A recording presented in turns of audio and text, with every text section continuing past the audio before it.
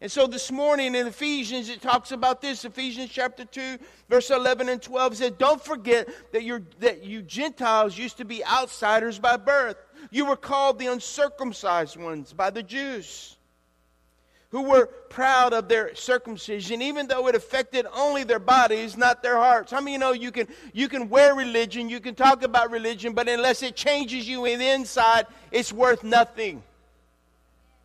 Listen, I have papers, and I'm licensed, I'm ordained. But can I tell you something? That does nothing to stand against when the enemy comes against me. I come to you with my ordination papers.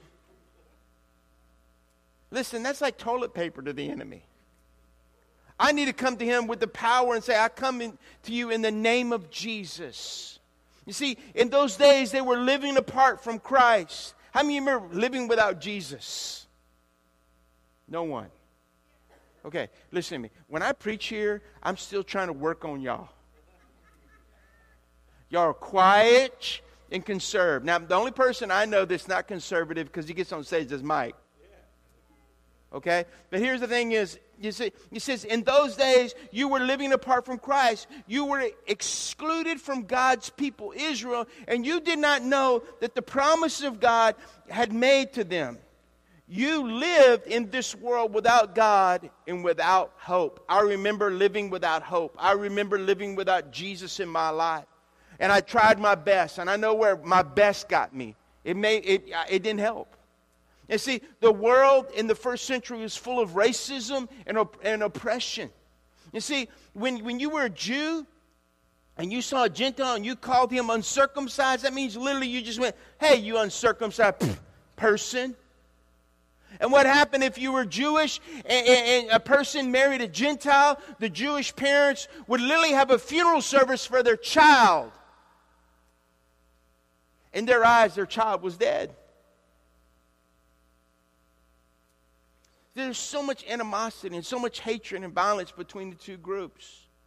So we don't have let me just say, we don't have a skin problem, we have a sin problem. We don't have, see, the solution to the problem is the death, what Jesus did on the cross for every one of us. Who did all of this for us? None of us could do it ourselves. See, Ephesians says it in chapter 2, verse 13, 14. Are y'all with me? You can pull out your smartphone, your Bible, whatever. It says, but now you who belong to Christ Jesus, though you once were far away from God, now you have been brought near to him because of the blood of Christ. His precious blood has forgiven us, has washed us clean from our thoughts, from the things that we deal with. That doesn't mean we don't struggle. That doesn't mean that we don't walk through things, but that we know that we can stand before God and we can be cleansed and adopted as children before him. He says, for Christ himself has made peace between us, Jews, and you Gentiles by making us all one people. He has broken down the wall of hostility that used to separate us. Paul acknowledged there was a dividing wall of hostility. There's that literal wall standing. There's a literal wall standing in the temple that separated Gentiles from coming into the temple, and only Jews could go in one place. It sounds like societies. You know, see, there's a literal wall. See, I don't think this is a Jewish issue. All cultures have walls. Hello? All cultures have walls. Why is that? There's something fundamental to human nature that we strive to prove we are better than everybody else. I'm a better athlete. I'm prettier. I got it going on and she ain't. You know, I got money. I got folding money. They got jingle jangle. You see, I got fame. I'm popular. People know who I am. Or I got status. Remember high school, how stupid it was? You rank yourself how athletic you were, how good looking, or how smart. Yeah, I used to go, you know, all the guys that were geeks, and, you know, we make fun of them and stuff, but nowadays you call them doctor, sir, and boss. You see, the most defining wall often is your political persuasion. Come on. All you got to do is watch The View or Sean Hannity. And if you watch The View, they have their side. If you watch Sean Hannity, they have their side. You just get hostility. Only the gospel can tear down the walls of racism. Thanks for all these amens this morning. But I'm going to just say this. This word needs to be preached in America. I don't know if you saw it, but because of Christ, number one, if you take your notes, we have peace. Ephesians says it like this, verse 14. For Christ himself has made peace between us, Jews, and you Gentiles, while making us all one people. He has broken down the wall of hostility that used to separate us. See, by his death, he ended the whole system of Jewish law that excluded the Gentiles. His purpose was to make peace between Jews and Gentiles by creating in himself one new person from two groups. The solution is not simply what Christ does, the solution is but who Christ is. The solution to war, to terrorism, to racism, violent crime is Jesus. Listen, without Jesus, you're going to do stupid stuff. You're going to believe stupid stuff. Instead of looking for a strategy, we need to look to a person. His name is Jesus. Instead of placing our hope in politics, we place our hope in him. In his death, Jesus took all social distinction, racial tensions, all forms of human separation, and he was crucified for them. You see, we're called to be peacemakers, to take the gospel of peace, to make peace. I'm going to South Africa where they had apartheid. And they want to know, why are you here? There'll be I'm going to go to a district where there's a bishop there that I have had a privilege of being able to minister and to be able to do. And they invited me to come back. And so I'm going to go to a whole region and I'm going to be preaching to a lot of different people. But there was tension. And if you know anything about the history of South Africa, they had apartheid in 1994. And what happened during that time, that the whites ruled the blacks. They had a heavy hand on them. And now the blacks are in control, and there's tension. Are you hearing me? There's tension, but there's reconciliation taking place also. Because they've come to find out that we need each other.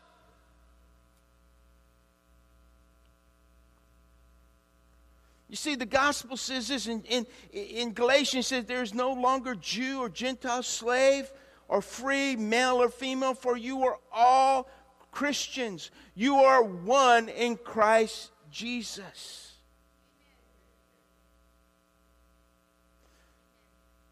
Verse 15 says, by his death, he ended the whole system. He ended it. But I love what it says. His purpose was to make peace between Jews and Gentiles. I'm reading again. By creating himself one new person from two groups. Before Jesus, there was two races, Jew and Gentile. But in his resurrection, he created the third race, Jew, Gentile, and children of God. I love that. How many children of God do we got in the house? See, if you're in Christ, your identity is not primarily that you're a white person or a black person or an African American. You are a new person in Christ. You're labeled, let me tell you what your label is, child of God. So we grow up with labels all the time. But see, here's the thing is, the gospel doesn't mean I cease to be that. It means that I've been bought by Christ. And because of who I am, that I can walk with the power of Jesus inside of me. That I can bring reconciliation. It doesn't matter what tribe, it doesn't matter what race, it doesn't matter what culture I'm from. Are you hearing me? It doesn't matter. That, you know what? That I'm an ambassador. I'm a representative of Jesus, of his kingdom. I'm seeking his kingdom first. Come on. Not my position, not my political persuasion. It's his kingdom.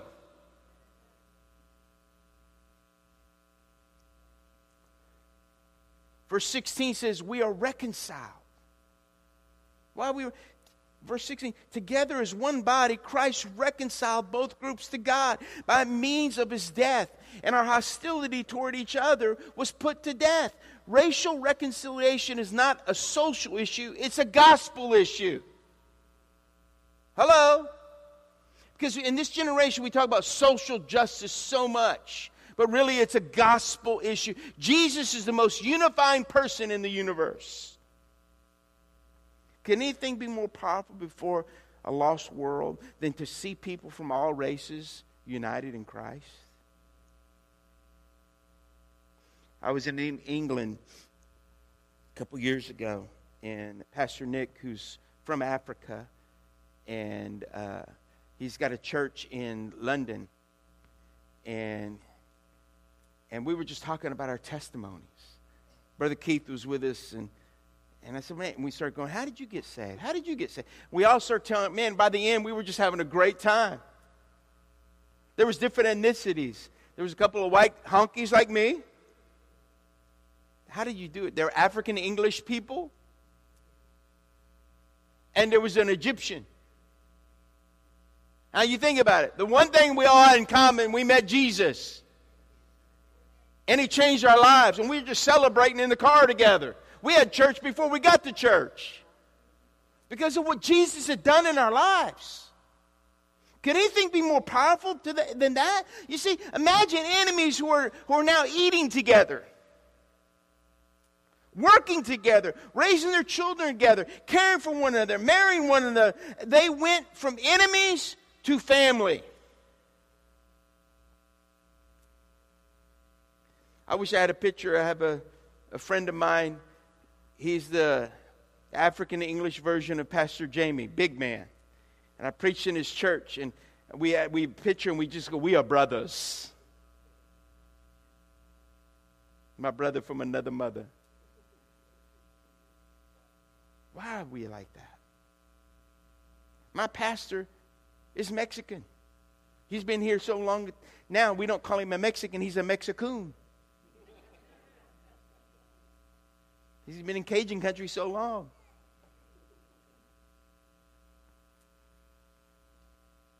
So how's God? See, none of us were on the inside. None of us were on the inside. We were. All this stuff was going on the outside, and God had to do something on the inside of us. Let me ask you, how many has God done an inside job on you?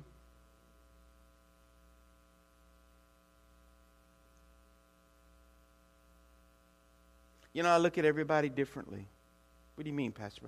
I see a prostitute and I think of all my righteousness compared to that are just filthy rags. I look at less educated people and I think all my wisdom is foolishness to God. I look at people who have messed up their lives and I think I was dead in my sins. I remember for 8 years, I worked and I lived in inner cities all across America. And so I was around drug addicts, I was around prostitutes, I was around street people, I was around people that are just messed up. And there wasn't any racial barrier on messed up. When you messed up, you messed up. But I would go and I would look at people like that. And I'd go, God, I remember where I came from. I'm no better than any one of them. I just had an opportunity to someone come and tell me about you, Jesus. I thank God for my grandmother. Because when I stand, she's a patriarch of my family. And I look at it because she loved me, because she made a stand, because she prayed for me. America, let me just say, it's an important question. This is an important question for churches, and this church as well. If you're feeling a little uncomfortable, that's okay. Because, sometimes I feel a little uncomfortable when I have to preach certain messages. And I feel like I really need to share this with you. It's an important question for our churches. If 87% of American churches are racially divided, how can we heal a racially divided country? You know how you do it? A multi-ethnic church fueled by grace of Jesus. That's the ultimate public. That's the public testimony against racism. We had African Americans and whites worshiping together this morning. Did you see that? Did you see it? That's not. You know what? You know what my prayer is? God, when people walk into our Savior's church, Lord, let them see a reflection of the city. The diversity of the city. Amen? Some campuses, our Opelousas campus, where Pastor Eugene's the lead pastor there. Opelousas, I think, is 60% African American and 40% white. And he's an Indian. Get that. He's an American Indian, by the way. You see, let's look at it. Are y'all with me? Let me just round up the chapter. In verse 17 through 22, I'm going to read it. He has brought this good news of peace to you Gentiles who were far away from him, and to us Jews who were near. Now all of us, both Jews and Gentiles, may come to the Father through the same Holy Spirit because of what Christ has done for us. So now you are Gentiles. You are no longer strangers and foreigners. You are citizens along with all of God's holy people. You are members of what? God's family. You are His house, built on the foundation of the apostles and the prophets, and the cornerstone is Jesus Christ Himself. We who believe are carefully joined together, becoming a holy temple for the Lord. Through Him, you Gentiles are also joined together as part of His dwelling, where God lives by His Spirit.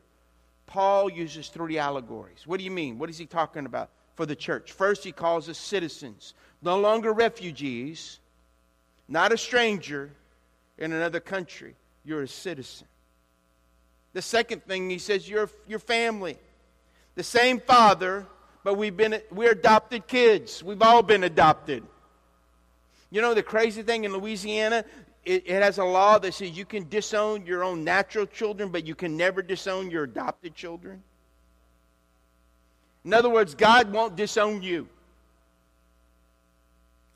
How many of you have ever just had the temptation to disown one of your children? Once or twice? No one's going to raise their hand. He's sitting next to me. Then he said stones.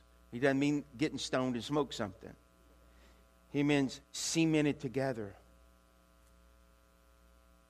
You know, I believe when we get to heaven, you know, well, even when they built the temple in 1 Kings chapter 6, they literally used stones, and you didn't hear a chisel and you didn't hear a hammer. They brought those stones together, and they cemented them together. Do you know when we get to heaven, we're going to be like living stones? How many of you know there's going to be white people, yellow people, brown people, black people, all people under the sun in heaven? It's not going to be one race. Hello? It's not. God's a creative God. Amen? And He gets tired of just having white folk. We got to have some people that got some soul. Teach us how to step. I'm how to beat. I don't have any rhythm.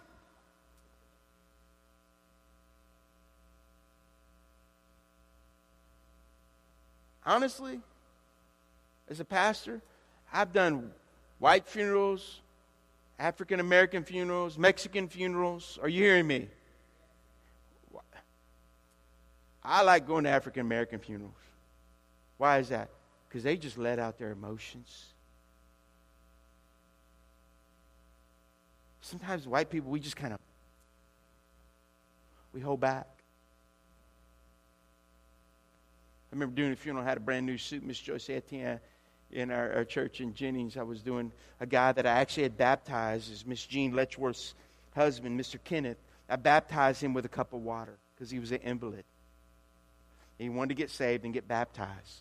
It was a beautiful moment where we just baptized him. Miss Jean's crying. And I did Mr. Kenneth's funeral, and I talked about that, where he gave his life to the Lord. Miss Joyce comes into me after the funeral. She goes, Pastor Bubba, I like that suit, baby. She goes, when I die, she looks at me, I want you to wear that suit. I'm thinking, I don't want you to die. She goes, but when you die, you can do my funeral, I want you to wear that suit. I got to stay skinny to fit in that suit.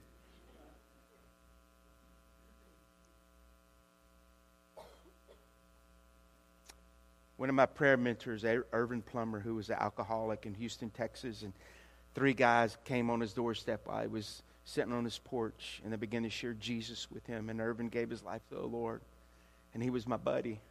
We were in Olympia, Washington. Here I am from Louisiana. He's from Houston. He's African-American. I'm white. And he just teach me to pray. And he didn't call me Bubba. He used to call me Bubbas. He goes, Bubbas, the next time I see you, boy, he says, I want to see some calluses on them knees. In other words, he said, just develop your prayer life, Bubba. Irvin's gone on to be with the Lord. I hope I live next door to him. You see, before we were Gentiles, they said they weren't allowed in the temple, but now they're part of it. No stone is the whole temple. No stone is complete without others. In other words, you can't be complete without other people in your life. The greatest gift God gives us is the people He puts in our lives. Amen? And some of you need some spice. Some of you need some sugar. And that's why God puts other people in your life. Thank you for all those amens.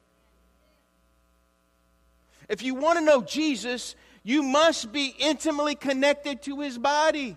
There's so much of Christ you're going to miss out on if you're connected, but if you're not connected to the body. See, the church is plan A. In fact, it's the only plan God had. The church is the means by which God's Spirit does His work. And let me just wrap this up.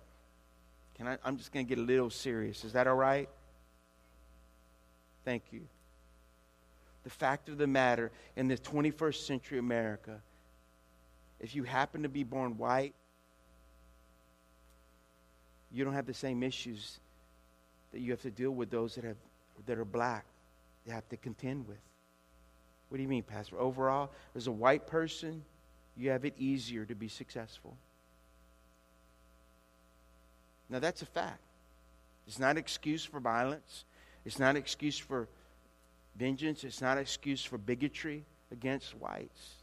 It's just the same things. It's just the way things have fallen in this world. Our perceptions are shaped by our experiences. Amen? And for us and others, perception is reality, even though it may not be God's reality. How do you overcome racism? Let me give you a couple things. Is that all right? If you have a pen or paper, write this down. It's just a couple of things. You know how you can remove passivity? Be intentional. It's our vertical reconciliation to God that requires us intentionally, and then our horizontal reconciliation. That's it. In other words, as I'm connected to God vertically, horizontally, I can reach out to people that I feel maybe I have differences with. Hello? Am I making sense here? And see, what has to happen for us is that you demonstrate that other groups matter to you. You don't just, it's not just theory, you got to practice it. Invite people into your home. Have dinner with them that are different in your home. The second thing, recognize and repent of your sin of prejudice. Just repent. What it means, God, I'm sorry. I can't believe Lord, I don't even know why I think this way.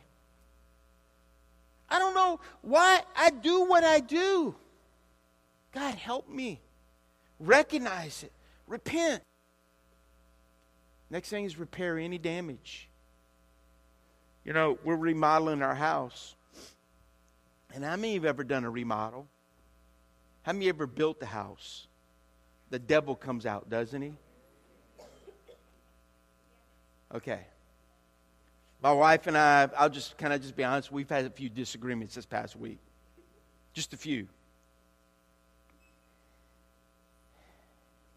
And I had one of the guys where I'm building this cypress thing, and he used some scrap instead of the pieces I wanted. And I'm going to be honest with you. He's like 6'6". I'm like 5, almost 7. And he messed up. And I go, dude, man, I mean, that's not what I was like a featured thing. You want to have like one piece or two pieces, not three. And he goes, well, I use the scrap. I go, bro, you don't want to use the scrap. I paid for the cypress to be able to make it look a certain way.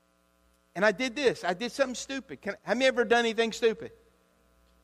I said, just think about what you're doing. And I touched him right here like this.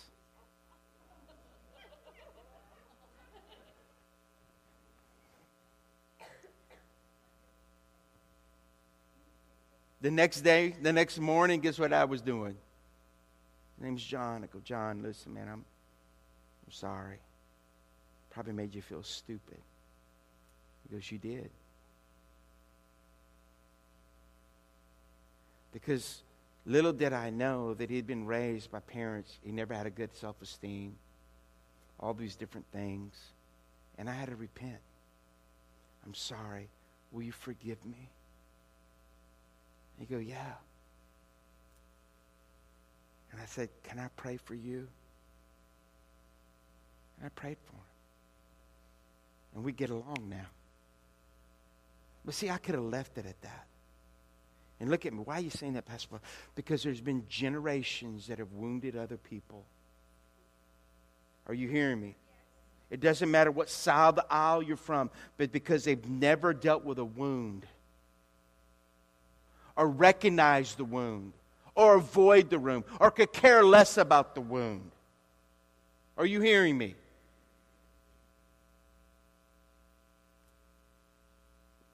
You got to recognize it. You got to repent. And the next thing is repair the damage. And the last thing, raise your racial IQ. What does that mean? God's means of healing racism in our hearts is through a shared experience with the very people we are prejudiced against.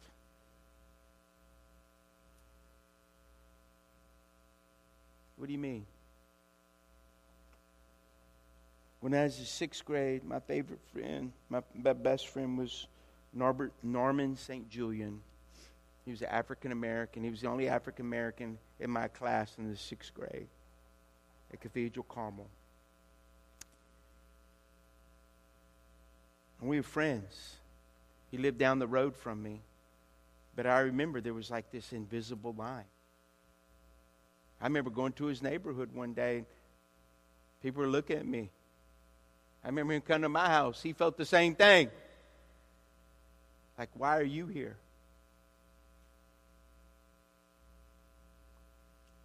And I learned something through that.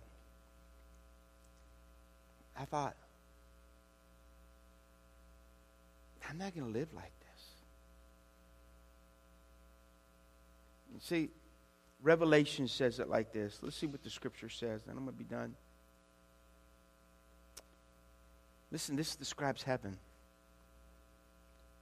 After this, Revelation 7, verse 9 to 10. After this, I saw a vast crowd, too great to count, from every nation and tribe and people and language, standing in front of the throne before the Lamb. They were clothed in white and held palm branches in their hands. And they were shouting with a mighty shout, salvation comes from our God on the throne and from the Lamb. Every nation, every people, every tribe will be at the throne of God worshiping Him. See, to separate yourself from the church is to say, I want to be a stone apart from the building, a son or a daughter separated from my family, a refugee away from my country. We've got to be the solution. We all have a part to play. Here's my challenge to you. You have friends, people, workers that are different. You know how you break down walls? You know, the Bible says if you want to be friends, be friendly. Be friendly.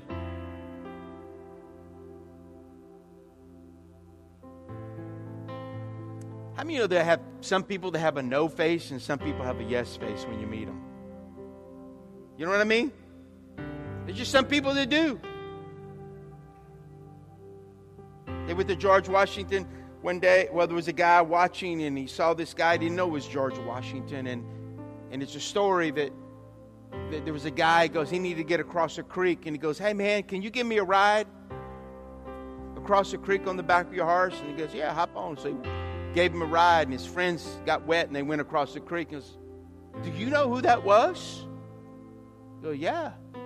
That's George Washington, the President of the United States. And you asked him for a ride. How could you do that? He said, well, because he had a yes on his face. What does your face say? The Bible says the eyes are the window of the soul. You can look at somebody. You ever ask somebody to do something, they do it, but you can tell their eyes they don't want to do it? Hello? And sometimes you have a spirit that's saying, let's do it. Get out of your comfort zone. But everything inside you goes, are you sure about this? What will people say? What will people think? My question is, what does heaven think?